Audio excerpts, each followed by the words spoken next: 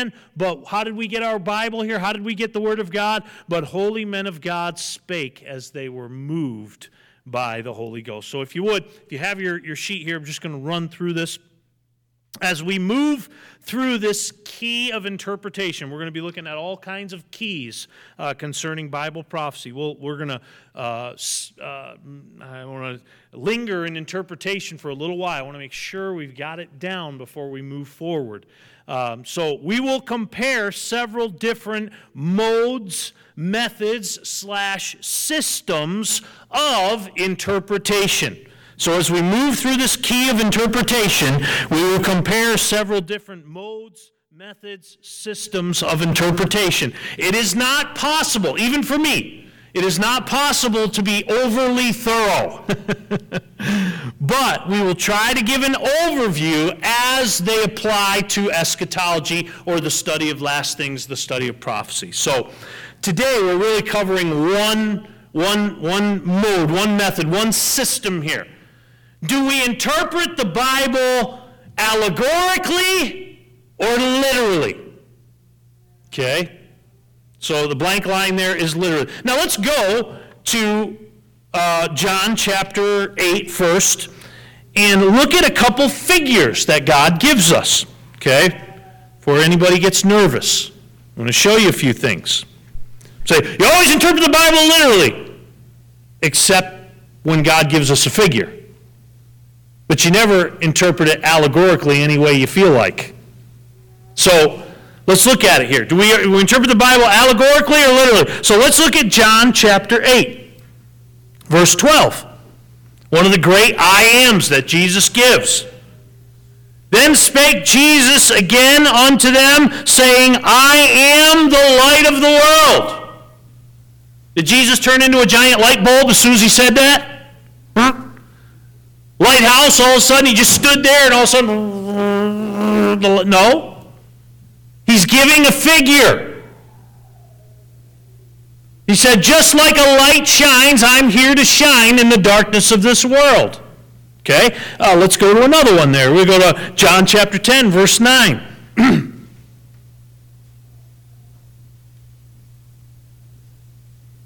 John chapter 10, verse 9. What does he say here? He says, I am the what? Door. By any man, if any man enter in, he shall be saved and shall go in and out and find pasture. So again, Jesus did not become a giant piece of wood when he said that. He was giving the illustration, and he's talking about sheep in this whole chapter. He's saying, just like that door to the sheepfold swings, I am the very door of heaven. If any man enters in by me, if anybody believes on me, if anybody trusts me, he'll be saved. And he'll go in and out and find pasture, just like these sheep that are coming in this door. John chapter 15. Another one of the I ams. Are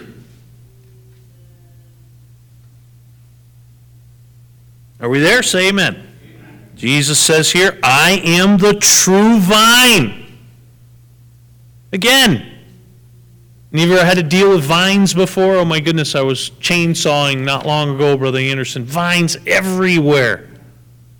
He says, I'm the true vine. He says, in essence, I'm the trunk of the tree and you're the branches. Did he all of a sudden become a tree trunk? And no.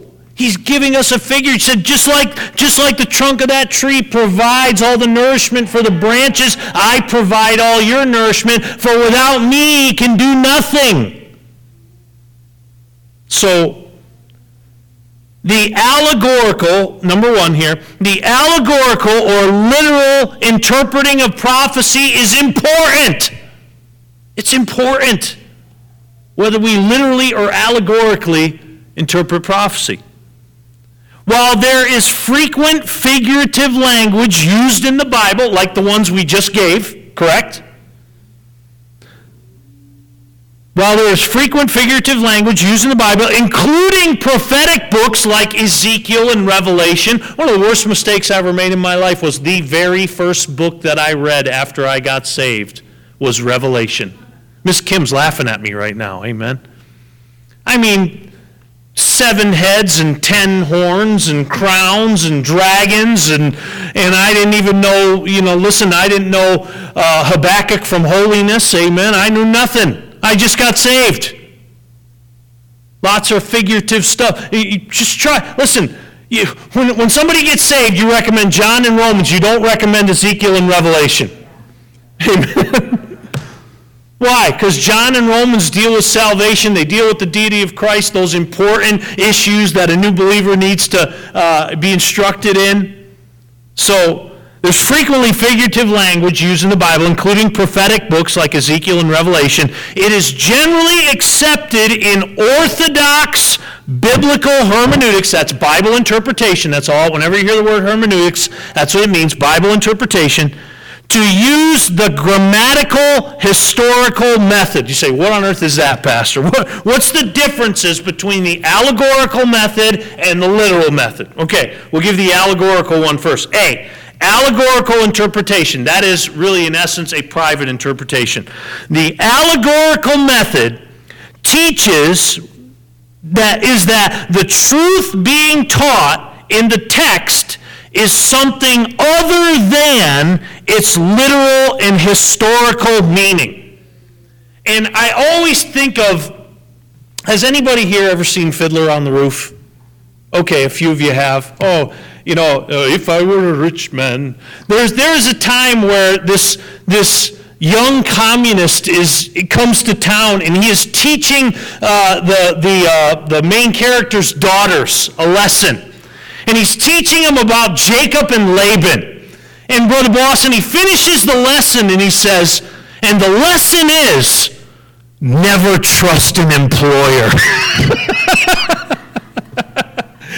Now, and one of the older daughters is listening as she's teaching the younger daughters, and I can't remember exactly what she says, Mr. Robin. She said, I don't think the rabbi would agree with your interpretation of that text. And he said, well, that's it if you interpret it correctly.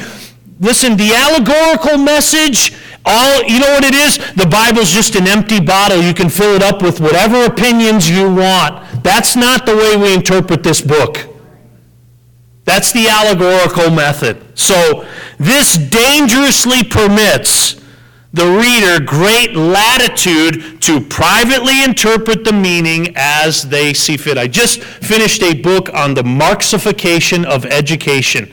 If anybody's interested in reading that book, you let me know. I've got it in my office. It was enlightening in a terrible way as to what's going on. But one of the things that Marxists do in regards of education is they have their own Easter.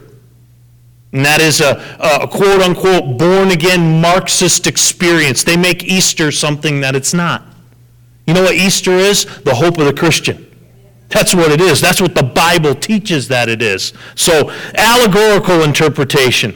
And what we say to allegorical interpretation is take the broom, sweep it up, put it in the trash can, and all God's people said.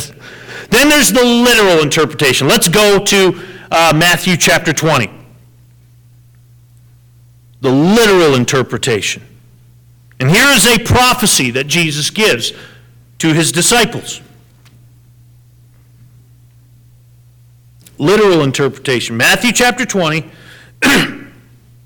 Look at verse 17. It says, and Jesus, going up to Jerusalem, took the 12 disciples apart in the way and said unto them, behold, we go up to Jerusalem, and the Son of Man shall be betrayed unto the chief priests and unto the scribes, and they shall condemn him to death, and they shall deliver him to the Gentiles to mock, to scourge, and to crucify him, and the third day he shall rise again. It's prophecy. Do we interpret that allegorically? Well, it could mean many things.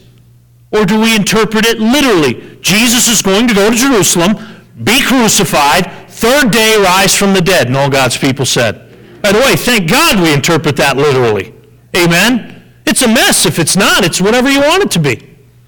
So, literal interpretation, that's the grammatical historical method, also known as the literal method there. So when using the grammatical historical or literal method, when figurative language is used, It always shows an understandable truth, like we just explained. Christ said, I'm like a light. I am like a door. I am like a vine. But here, and this is a great quote of Bible study, Bible hermeneutics, a great quote. This quote right here will anchor you in your Bible study. And it is simply this, by old David Cooper. He said, when the plain sense of Scripture makes common sense, seek no other sense. Amen.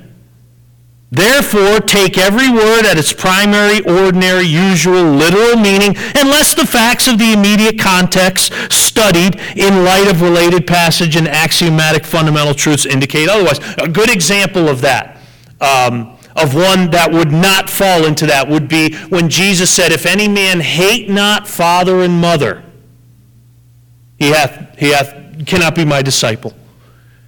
Do you think that God wants you to hate your parents? No, he is giving a figurative illustration that our love for God ought to be way up here. Even though our love for our parents and our love for our family is supreme in our life, our love for God ought to be even more, and all God's people said. So 3, and again, I promise you, I could spend class after class after class on just some of these 1 points, amen, but we've got to get through this material. Three things as far as Bible interpretation or the literal interpretation. Seek the plain literal meaning of the text. Start there. Start with the plain literal meaning of the text. Secondly, seek the figurative meaning only when the text demands it. Okay? Only, like we said.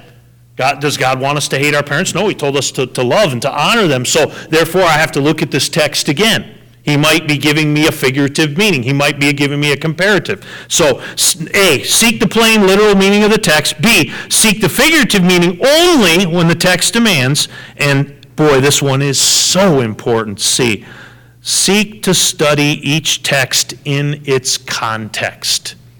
Somebody said when you pull a text out of its context, it becomes a pretext. And that's, again, how cults get started. This is why, as your pastor, I always encourage you to read the verses around the verse. Read the verse. You see that word therefore or wherefore. It's telling you, look back at the context. I'm trying to get at something with you here. And so, again, literal or allegorical, the answer to that is literal. Amen. We don't choose the allegorical method. Many do, and it's a mess, and the Bible becomes whatever you want it to be. Prophecy becomes whatever you want it to be. So, no thank you to the allegorical method. Okay, we've got about 10 minutes here, so let's go to prayer if we could. I need 4 volunteers for our missions list here. So group number 1, Miss Peggy, thank you.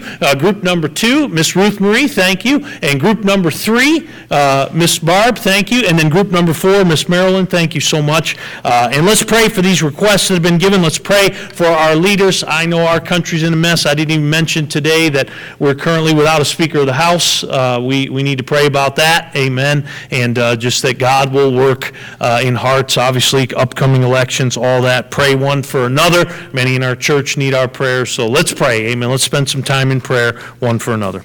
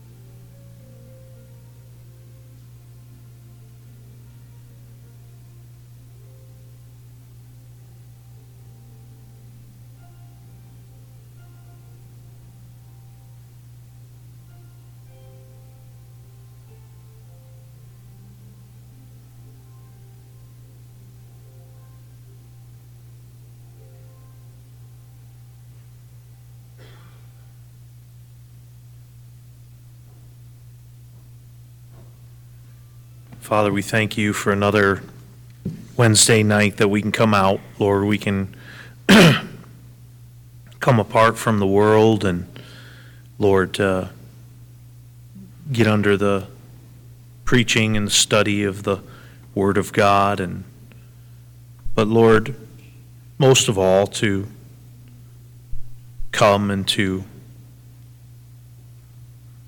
bring our requests to you, to know that you care for us and you command us to bring our requests. You tell us to cast all our care upon you, for you care for us. And Lord, I ask that you would please be with each request that's been given tonight. I think of those heavy requests. I think of the Howland family tonight. And Lord, what Chris and Brian have gone through just in these months since Brother Hugh passed, and now Mama has passed. And Lord, we rejoice that they're reunited through faith in you. But Lord, there are broken-hearted children and grandchildren, great-grandchildren, friends, and so please bless them. I think of Miss Bonnie Dykstra tonight, and Lord, Miss Bonnie has been through so much, and she always has a smile on her face. She's always joyful. What a great testimony of a joyful Christian. But Lord, please, we pray that you would help her and give grace in these health issues that she has. Lord, I think of Pat Dufresne, who's been in the hospital for months now and still in ICU. And Lord, he's got a 7-year-old little girl and all this reconstructive surgery on his ribs and spine. And please be with him.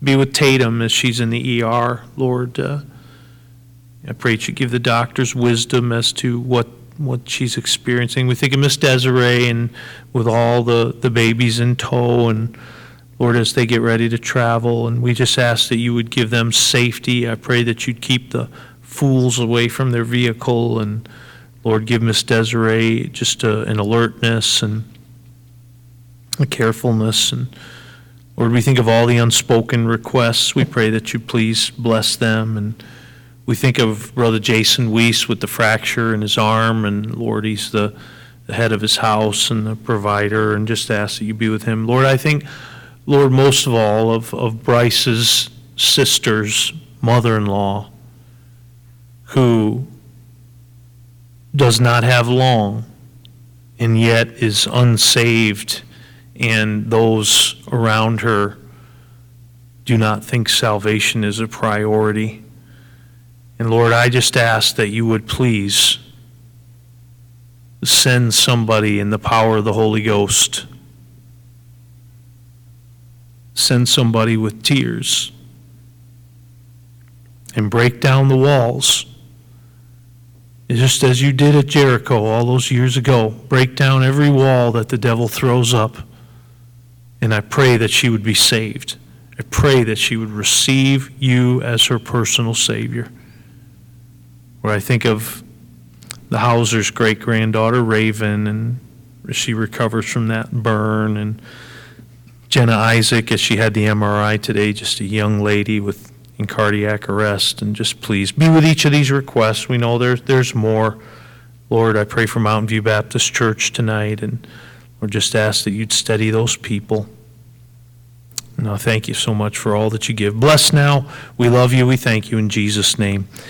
Amen. How about page 75, Miss Robin? Brother Petty told us on Sunday, rejoice in the Lord always. And again I say, rejoice, right? That's Philippians 4:4. This song was written by a man who got ocular cancer. Had to have his eye taken out. And he had to wear a patch. And he became Patch the Pirate. We have the CDs back there on our table, Ron Hamilton.